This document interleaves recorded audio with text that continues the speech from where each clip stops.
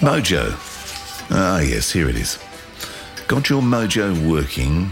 Pizzazz, oomph, zest, passion, energy, vibe. AC/DC. The Mojo Radio Show.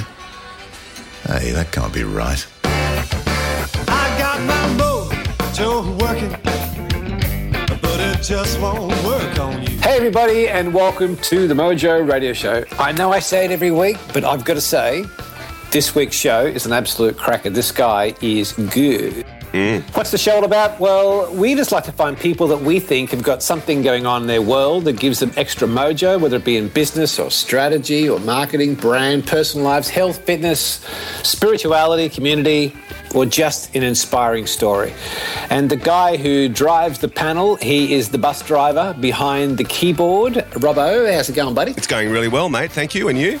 Very, very well indeed. That's the way. Do you like what I've done to the place? Yeah, it looks a bit tidy. I walked in this morning and didn't even recognise the studio. What have you been up to? Well, just to start the show, folks, I'm going to get ribbed for this, but I was given a book about the life-changing magic of tidying. Here we go. Sadie, the cleaning. No, look, this is interesting. It's by a Japanese lady called Marie Kondo, and she sold over 1.5 million copies. Now, you know how the Japanese lead a life of simplicity and minimalism. Yep. And I've talked on the show before about a very good book I read called The Minimalist, and another fantastic book called The Essentialist, which is about decluttering, decluttering strategy, decluttering our thinking. And those things, clutter does steal our mojo, and it certainly can steal our creative spirit. So anyway, I read this book, and the front cover says it's a life-changing magic of tidying, a simple, effective way to banish clutter forever. And her principle is you go through one little area of the house at a time, or one little area of the office. Don't do the whole thing at once, just do one little area. So you go and you just do your T-shirts, or you just go and do the top shelf of your cupboard. You pick up each item, you look at it, you go, does this bring me joy? Or is it functional? So there are some stuff, you might be a carving knife, you go, well, it doesn't bring me joy, I don't love it, but it's functional, it's a good knife. But if you got three, there's probably too many. Yeah. And you may go through your wardrobe and pick out an old jacket or a T-shirt or a pair of shorts, and you go, I haven't worn these in 2 years, I actually don't bring me joy. Why am I keeping them just in case? Now, you may pick up your old Divinal's boob tube and go, this does bring me joy. Every time I wear it, it is a cracking T-shirt. It's really old, it's falling apart, but I love it. Then you keep it. Yeah. But all the other ones, the old ones that are falling apart and we just don't wear. Anyway, so I've started doing it at home. I've done it in the shed, done it through the bedroom, worked in the kitchen. I must say, there's something empowering about walking in and seeing all the crap gone. And the other thing I'd say is really cool is you take the stuff that may not be value to you any longer, but when you donate it to a Vinnie's or, somebody who is more in need of those things, it feels great to hand those things across and walk out knowing you've helped somebody. So there you go, mate. I'll put a link to the book in the show notes, The Life-Changing Magic of Tidying by Marie Kondo. And that's why the studio, I've done a bit of work here in the studio. Yeah, I need to ask you a question, though. I can't find the Tim Tams, and if you've thrown them out, I'll be really disappointed because I need them and they're functional. And, more importantly, they do bring you joy. And they do bring me joy. That's right. And I'd say probably looking at that Divinal's T-shirt, they bring you a little too much joy. The chocolate stains down the front sort of give it away a bit, don't they? Well. Mate, we got a big show this week. We better rip into it. Let's get into it.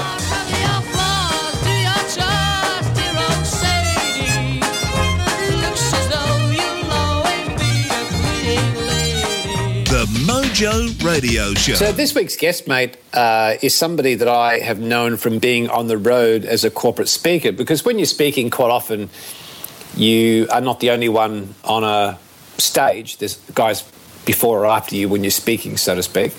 And also the speaking community gets to talk and share and so on. And one guy who has built a great reputation as a corporate speaker for CEOs and the leaders of organizations, a guy called Colin Chodos. And I've known Colin for many, many years. I always love sitting down with him. He's just got a great heart and so smart with the stuff he can share about with business and strategy and dealing with change and people and drawing out great ideas. And apart from that, he's just got a really good soul. So, Colin Chodos, welcome to the Mojo Radio Show, mate. Gary, thank you. Thank you for having me as a guest. It's great. We have been trying for a while to get you on, and firstly, thank you so much for squeezing us into your day. I believe we've got you between appointments in your car. So, mate, we're very grateful for you taking time out of your busy day to chat to us. Not a problem. It's a pleasure. Always nice to talk to you, Gary. You say, well, you've kicked off well, mate. You've come out of the gates well. Colin, your company is known as a business intelligence consultancy, and I was just curious, can you explain the sort of work you would normally do and who you would do it for? Certainly. The work that I do and the small group of people that I work with do, we focus on assisting companies achieve increased productivity and effectiveness and drive the bottom line performance of the organisations we work with, but with a significant focus on people and behaviour. That's where we get our pleasure, and that's where we are able to make the biggest difference, is how leaders of businesses engage with their senior teams, with the boards that they work with, and with the people who actually produce things for them. Yeah, right. And in your business, what are the key steps that you've seen businesses do successfully to embrace this change and move with change? One of the things that I'm observing at the moment is the appreciation by good leaders that the world, not only is the world around them that is changing, but the needs of the people that work for the organisations, and leading the journey, leading the charge, leading the being dynamic about the need to be flexible, by the need to be nimble, by not being fixed on the way in which things have always been done, being open to suggestions by their people, looking at innovation as just part of the world that they live in, and not accepting that the status quo is always going to be as it is. And that seems to be, and it really doesn't matter which sector one's operating in. It's the attitude of the leadership and the attitude of the team that drives significant change. I think one of the organisations that I read about had a beautiful mantra around change, and they had a phrase about process improvement, which described the organisation, and it went to something like this. Love it, change it, or leave it. So in other words, embrace what's going on. If you don't like it, do something about it. Otherwise, get rid of it. Yeah, that's nice. The main thing is don't complain about it. Tell me the attributes or the steps I take to be a great change leader. It's interesting that you asked that, Gary, because what most people don't appreciate is that we expect other people to change, and yet we don't realise that the biggest success of change leaders is where they are prepared to change first. So the leader, the self-awareness to actually make a massive difference in doing something differently themselves is in fact the biggest catalyst of change. Because if people experience a manager the same way all the time, that becomes routine. That's the habit. And to drive change, management and senior leadership need to be very self-aware. What are they doing that actually maintains the status quo versus how can they engage their people in a different manner to actually drive change? So that's one aspect. There are a lot of great change models that exist. Cotter's model is lovely in terms of driving change and creating a guiding coalition and a sense of urgency. But one of the things that is missed often is the underlying psychological or psychology aspect of change, minimizing the resistance for people to accept change and getting people to embrace it. And that's an exciting part because it actually has a significant flow-on effect.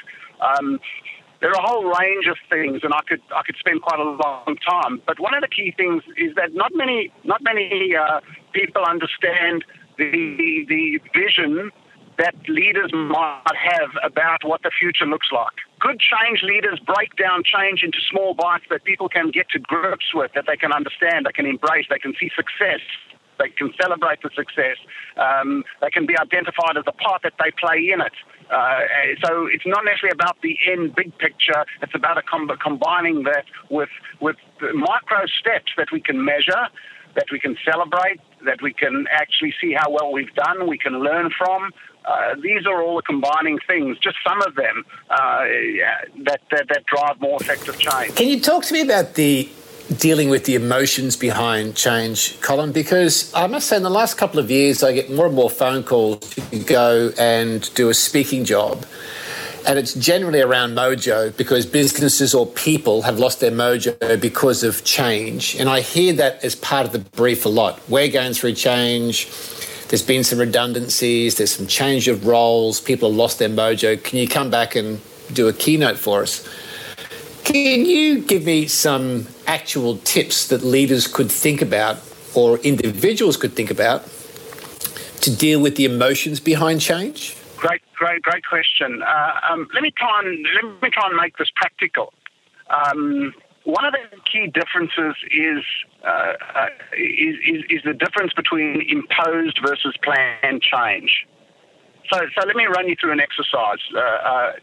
If you think about something in your life at the moment that is changing, either personal or business, yeah. If you isolate something, you don't have to share it, but just isolate it in your mind. Yep.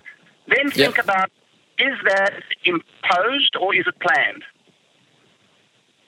So if you're really specific about it, let's say you've got a family member that's leaving that's leaving the city to get married and live somewhere else, or you've got a sibling that is getting married, or you've got a colleague from work that is leaving to go to another job. That's all about change. You've got a new manager. That's all about change. Now the question is that imposed or planned? There's a great psychological difference between imposed or planned change and how that leaves people feeling. Now, when we do this analysis with people, we find that as managers and leaders, what do we do most of the time? We actually impose change. We impose on it, yep. And most of the behavioral aspects that are negative, which people generally share, and that is that I'm anxious, I'm fearful, I'm concerned, I may be excited, I may be apprehensive. Most of the negative attributes of change usually emanate from imposed change.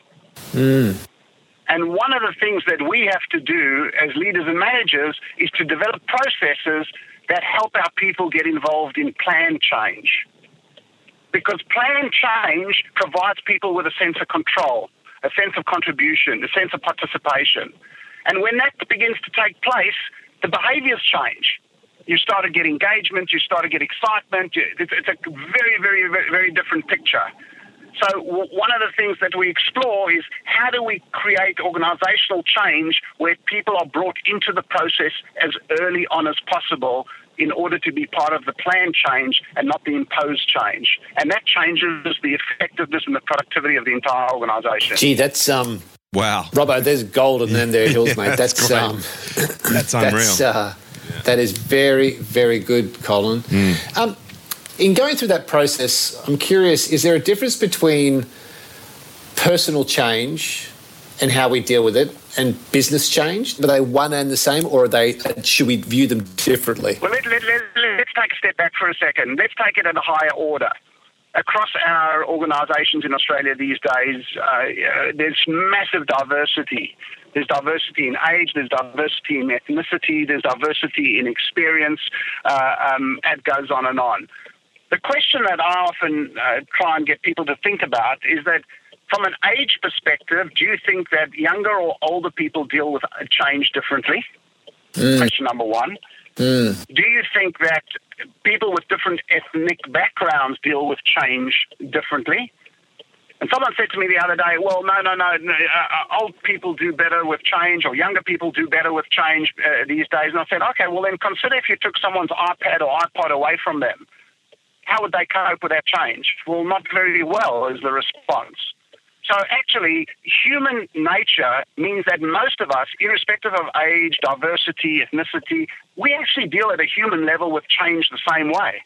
And that's the clue. That's the gold, actually, because once we understand that, it means that we have the ability to actually outline processes and tactics and engagement process that help people cope with it, because change does create stress.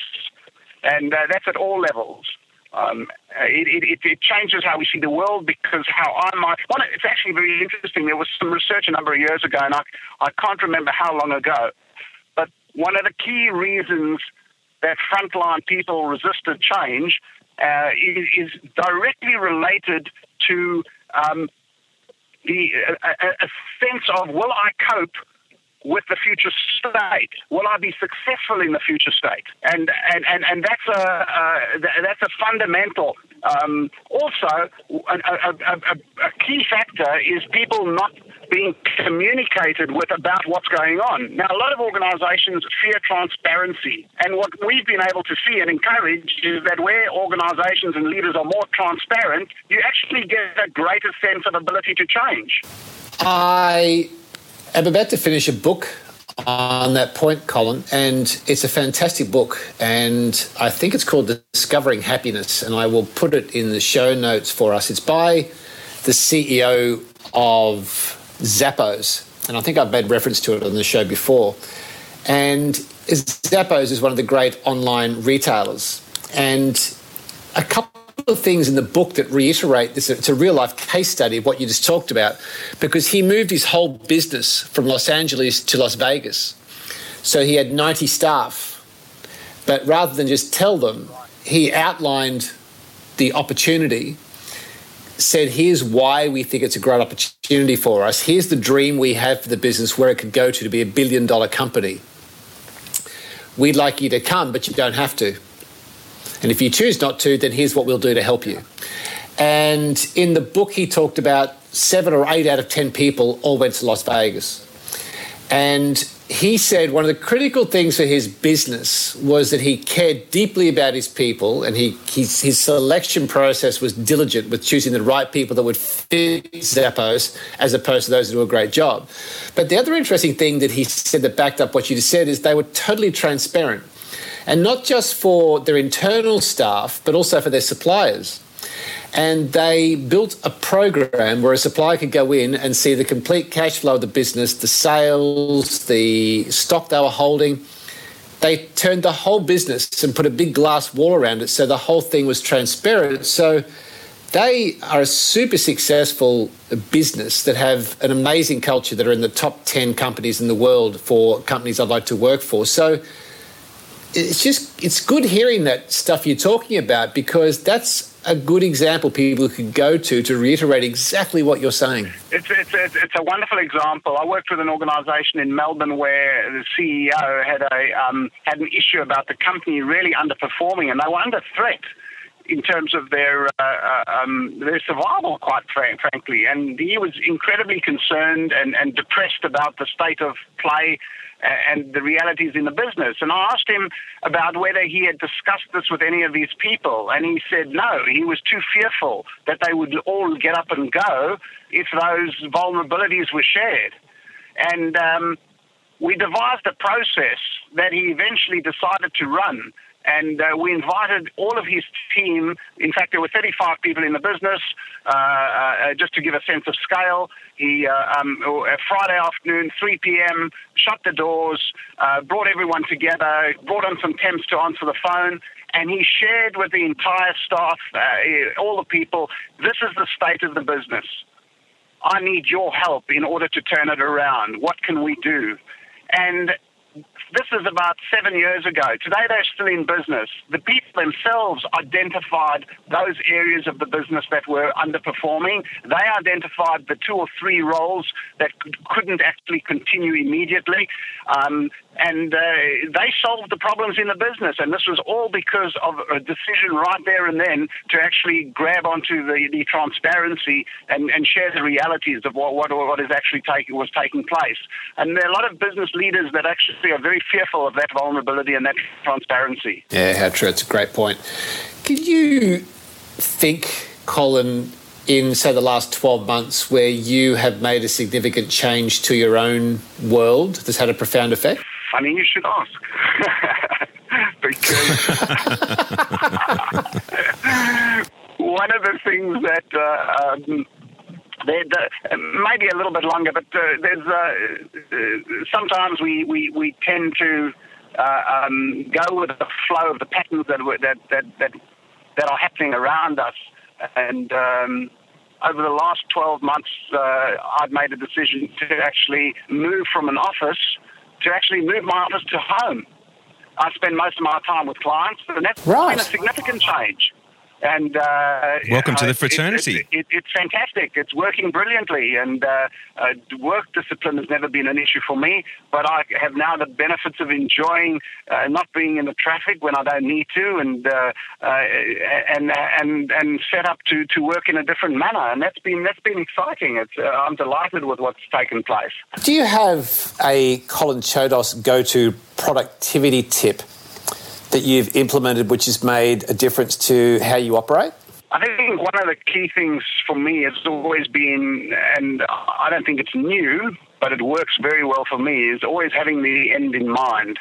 Start with the end in mind. Know what you're trying to achieve. Know what you're trying to deliver. Know what you're trying to, out of everything, know what the end looks like, because the success of that is critical to what we envisage, how we picture that success, and what that picture in our mind looks like, and having that visibility of what the end looks like, I think drives a lot of what I do.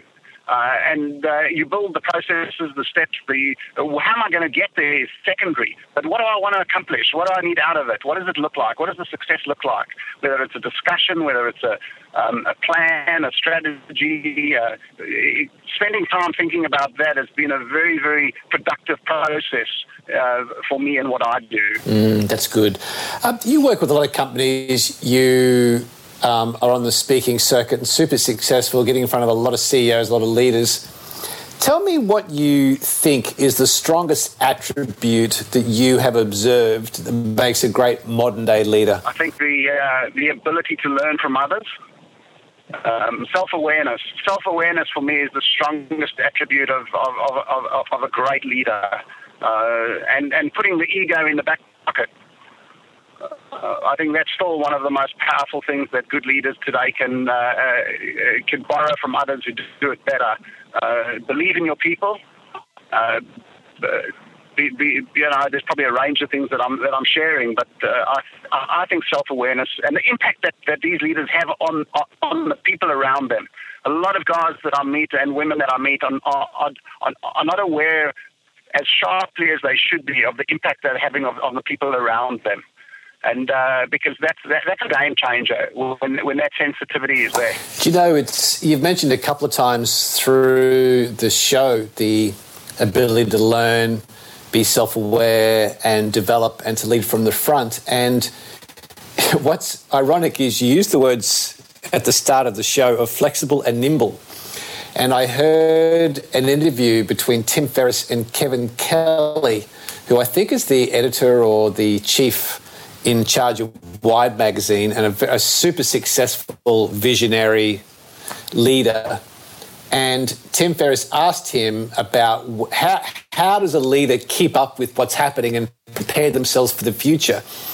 And Kevin Kelly's response was, the two words he gave was, a leader needs to be flexible and nimble. They're exactly the same words that you used. And he said, in order to do that, his recommendation was to read 10 books a year.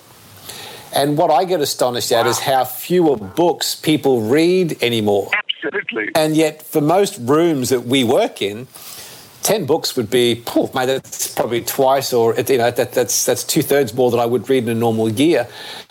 Have you observed the same thing? Do you think we're sort of shortchanging ourselves on the amount of new learnings we do? I think the world delivers learnings to us in different ways these days. I think technology has enabled learning to be in much sharper, shorter bursts. Reading, one doesn't have to read an entire book but I do think that there's access to information. Taking the time of being aware that we actually should be reading the article, the couple of paragraphs, or and a bit more than just the headlines, I think is important. But I agree that I think the time pressures have forced a lot of people not to read as much. The other, and Gary, I know that you're a keen promoter of the concept, is the peer networks and having business coaches and someone to bounce ideas off, and is a very powerful process. The other thing for me, which I think makes a great leader, is a leader's ability to mentor and coach him or herself, to spend time with someone else. Because when you teach something, you actually can become better at it. And I think that's a fabulous way for leaders to become sharper at what they know and what they do, is when they actually share that learning with others within their organization. And not enough, I don't think enough leaders spend enough time directly impacting and developing a dedicated time to developing others. I think the other important thing with this, Colin, I'd be interested in your view, is that when we talk about leadership, there is also all these things can apply to personal leadership. So if you work for yourself and you work from home, there's your own personal leadership, and then how you lead your own brand when you're interacting with customers, clients or suppliers. You could be leading a social group, you could be leading a footy team, you could be coaching a footy team, you could be a school teacher, you could be the principal, you could be running a small team of 3 to 5, or you could be running a social group that is in a community group, a charity. So it's fair in saying that the stuff we're talking about is not just in a business sense, is it, Colin? It's basically leadership when you are looking to inspire or take others on a journey. Would that be fair? Well, even take it to a more micro level is, we invest a lot of time in our business world. How much time do we invest in our personal world to actually share ideas and thoughts with our family, our kids, and inspire them? And I mean, it starts.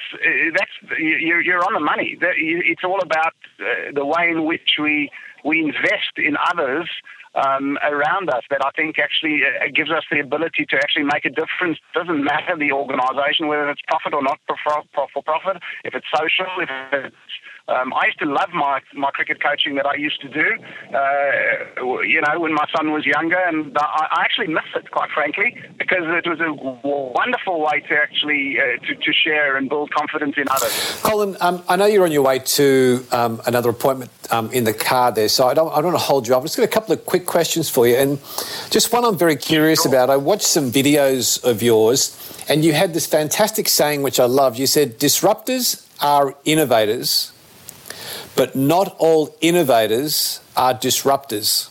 Now, I love that.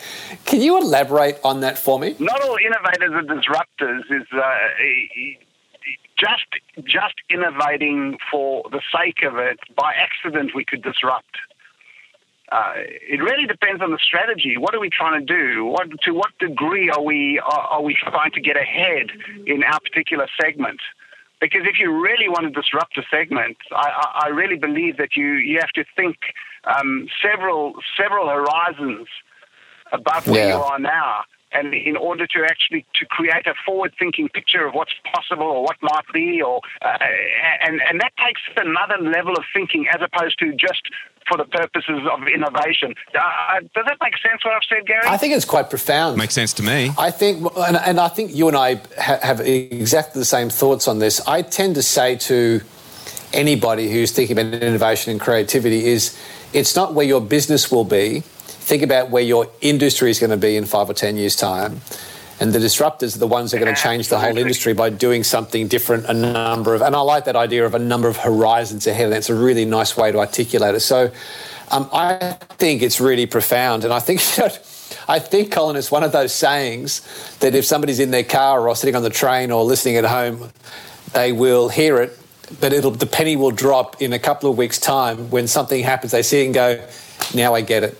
It's not just innovation for the sake of innovating, but truly disrupting is when you look a number of steps ahead. That's the true disruption, and that's the big and powerful innovation that puts you way ahead of the market. It's interesting because I just wrote a blog on my website that actually refers to just using basic services as a disruptor. and how we think about it and how we deliver our products and services. And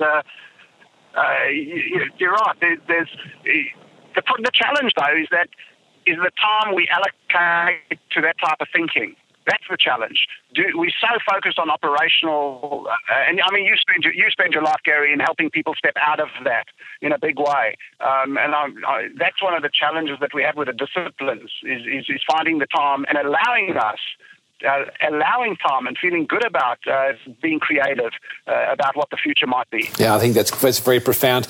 Just before I let you go, one question I've got for you is about the sweet spot. You've got somebody who works in an organisation who wants the freedom to create. They want the freedom to innovate, take the time to think, push the boundaries. At the same time, we know leaders want accountability. And many will say accountability is missing in today's world. The other hand, they'll say, yeah, but we want you to create, want you to be innovate, have freedom, do what you want to do, but we want accountability. Yep. In your mind, can you articulate for me where you think the sweet spot is? I think I could probably take that in several ways. An environment where we demand, and I think we should demand accountability. I think we deserve to, as business owners or leaders. I think there's an expectation that we have to deliver, and what we do in our roles we have to deliver. But I think that there needs to be some expectation set about what is part of that delivery. If thinking about the future is part of what that expectation is, then we will create the time to actually put that aside to think about that. But if we're not charged with it, if it's not part of a mandate in order to actually contribute at that level, then I think we have a challenge. Now, so here's an example, and I guess I'm perhaps answering this in a roundabout fashion. In the strategic planning that I've run over the last, let's say, 3 to 4 years, one of the major changes that I've tried to get companies to embrace is to bring younger people into the strategic planning process. Because there's no way that I can see the world as a 25 or 28-year-old or 35-year-old. I cannot view the world through their eyes and what those opportunities are. And that's, to me, where we create that sweet spot, creating opportunities for people to explore and making it part of their role and their job, not just the delivery on the everyday items. Colin, I know I owe you a breakfast, and I haven't forgotten, but I promise I will buy you brekkie, and we will continue our conversation. The one thing that I remember when you and I catch up for coffee and at meetings and for breakfast so on is that you're a particularly good listener, and you are a person who pauses to contemplate an answer rather than just rushing in. I know you've written about this before, but I'd be very curious to know a couple of key attributes or tips or tools that somebody could take away to become a better listener. One of the things that I always ask myself as I'm listening is, why is this being said? And then I ask myself, what's not being said? And then I ask myself, what is the face telling me about what's being said? And then I ask myself, what don't I understand about what's being said? Because maybe I should actually ask another question so that I can actually get a deeper understanding about what's being said. So for me, the focus is not on me, the focus is on the other person. And that's the biggest thing I learned, is how to focus on the other person as opposed to focus on what's in my head or in my mind. And not focusing on your screen or what's next or my next appointment, my next thing I'm going to say, but actually really focusing on the other person. That is absolute gold, mate. I love it. What a great way to finish the show. That the show just paid for itself, Robbo. Cha-ching, it did indeed. It's a pleasure, Gary. Anytime. Colin, I actually do have one question for you. It's probably more important than anything that Gary's asked you so far. Okay. Tell me. We spoke to Roger Black a couple of weeks ago from the UK, and I got his answer to this. Yeah. And we had a chat to someone else a couple of weeks ago from New Zealand, and I got their answer. So I'm interested in a South African's perspective. Yeah, here comes the curly one. Yeah, here it comes. Yeah, I'm interested in a South African perspective.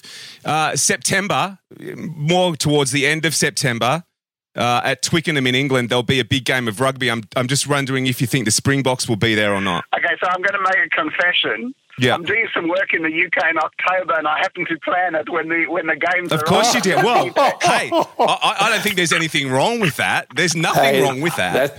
Mate, the rubber hits the road. There's a guy who's walking the talk. There you go. Absolutely. Love it.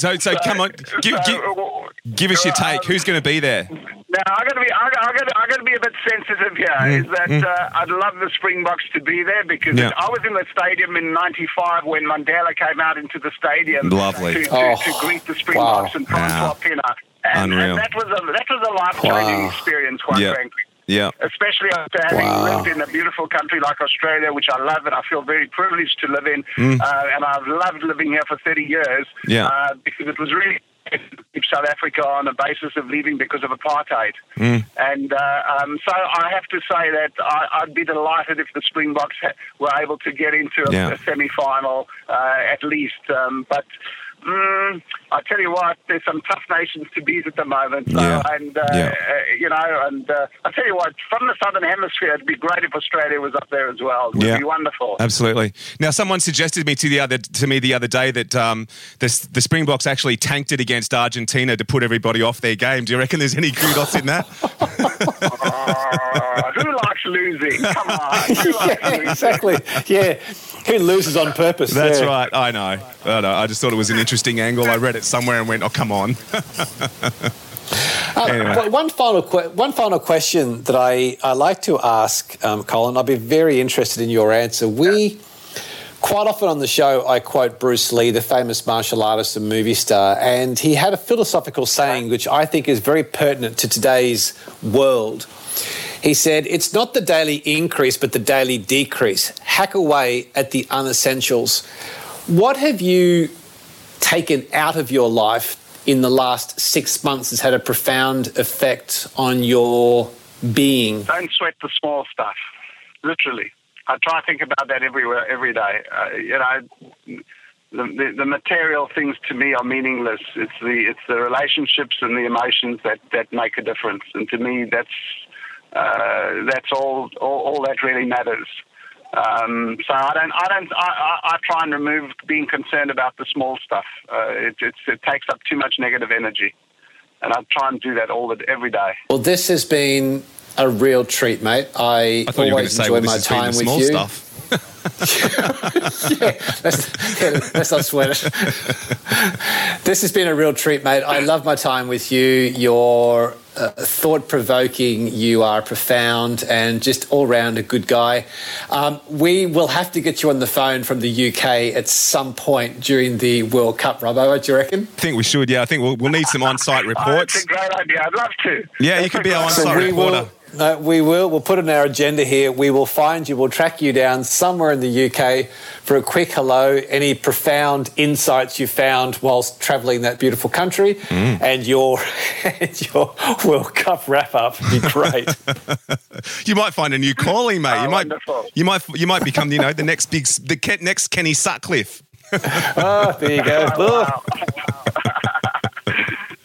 James, it's been a real pleasure, a real treat. It's put a smile on my face. So thanks so much and a delight. And I'm going to hold you to that coffee, Gary, and maybe Robbo at the same time. That'd be nice. Yeah, I'd love to meet you. Done. That'd be fantastic. Done. Yeah. Cheers. Yeah, we'll drag him out. He'll have to change out of his brown trackie decks, though, mate. Get him out of the studio. Yeah, I work from home too, mate.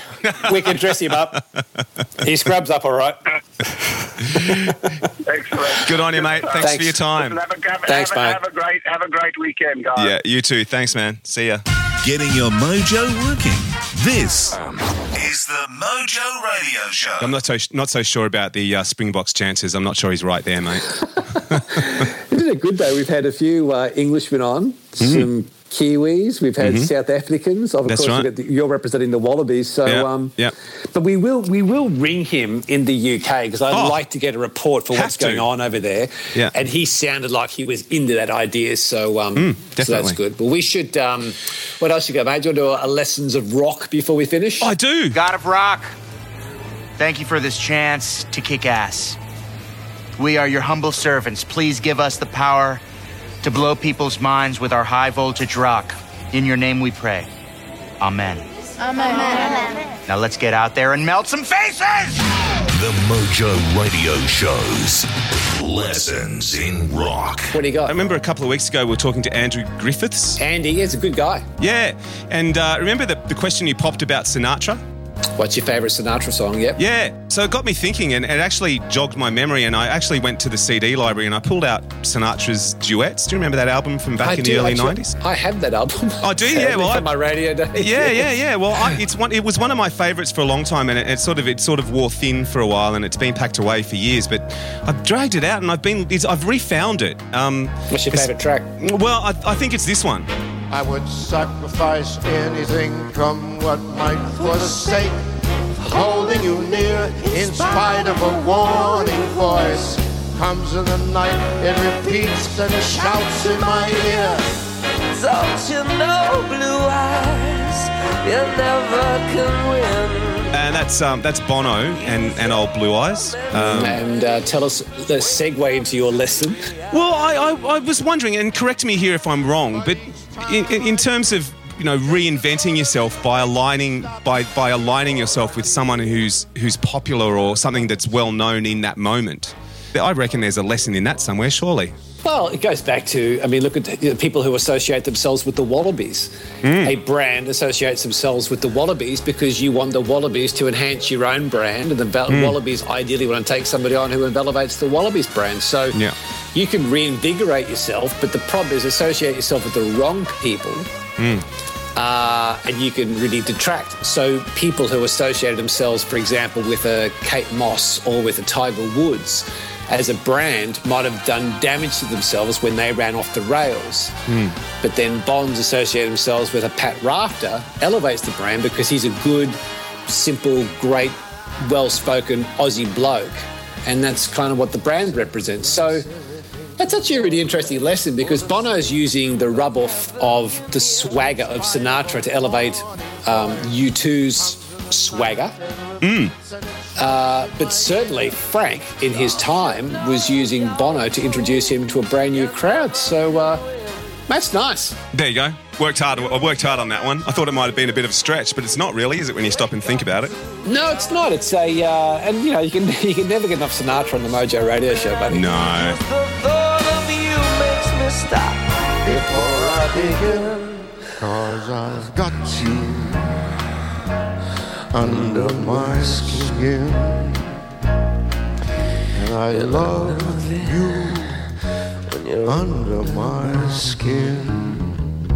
Now, do you remember the myth about the rock and roll band saying there were no red M&Ms allowed at the green room? Yes. Yeah, All heard right. that one. Yeah. Well, that started with this band.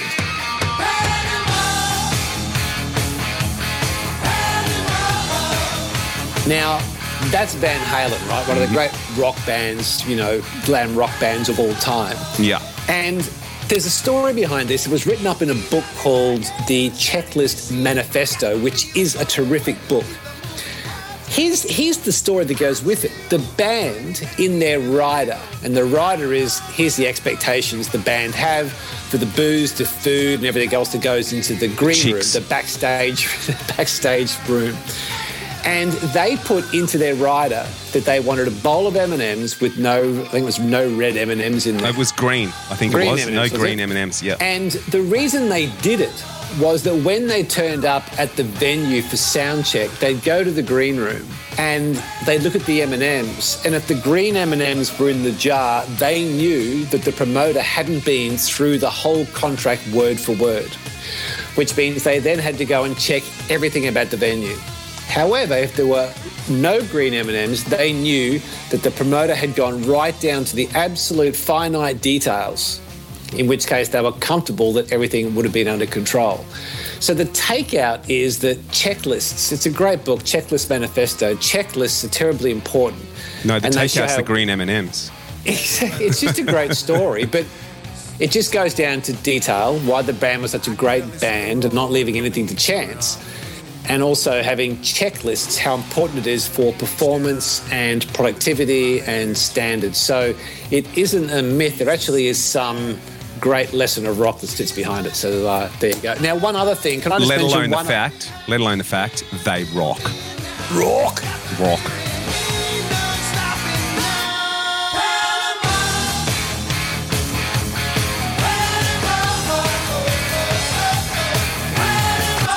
one other thing, Robbo. I am doing a gig in Newcastle on Thursday night. Right. It's for the Hunter Collective, and I'm speaking with our good mate Lisa Messenger. Oh, nice. From the Renegade Collective magazine, my old mate Lisa, who is fantastic on her feet, and Jacinta McDonnell, who is the founding director of Anytime Fitness in Australia. We are speaking up there at the Hunter Collective for Ideation at Work, which is a group putting together this opportunity for people to come along and see us speak, and then we are doing a panel where people can pitch ideas to us. Details are at www.huntercollective.com.au. Thursday night, 10th of September, 5:30 till 8:30. Love to see y'all there in Newcastle. Love a good plug. What are you going to do? What are you going to do? What are you going to do? Hey, going to pull a crowd, haven't you? That's right, exactly. Lisa Messenger, she was a great episode. If anyone's looking for to getting their head around the entrepreneurial spirit, Lisa Messenger is definitely one to go back and have a listen to if you're new to the show. Mate, she's a star. I tell you, she is an absolute star. Founder and dreamer of the Renegade Collective. So, and not hard on the eyes either. What, mate, none of them are. The whole lot of them. I certainly am the thorn in a bunch of roses. Let me tell you, I am. Yeah. What's worse than a thorn? Let's go there. I don't want to think about it. I reckon we're done, mate. We're out. Have a good one. The Mojo Radio Show is produced and recorded in the studios of Voodoo Sound. For more tips and tools to get your mojo working, check us out on Facebook at The Mojo Radio Show or online at themojoradioshow.com. For more about Gary, see GaryBurtWhistle.com, or to polish your next audio or video production, check out voodoosound.com.au. And for the right voice, realtimecasting.com. Andrew Peters speaking. See you next time.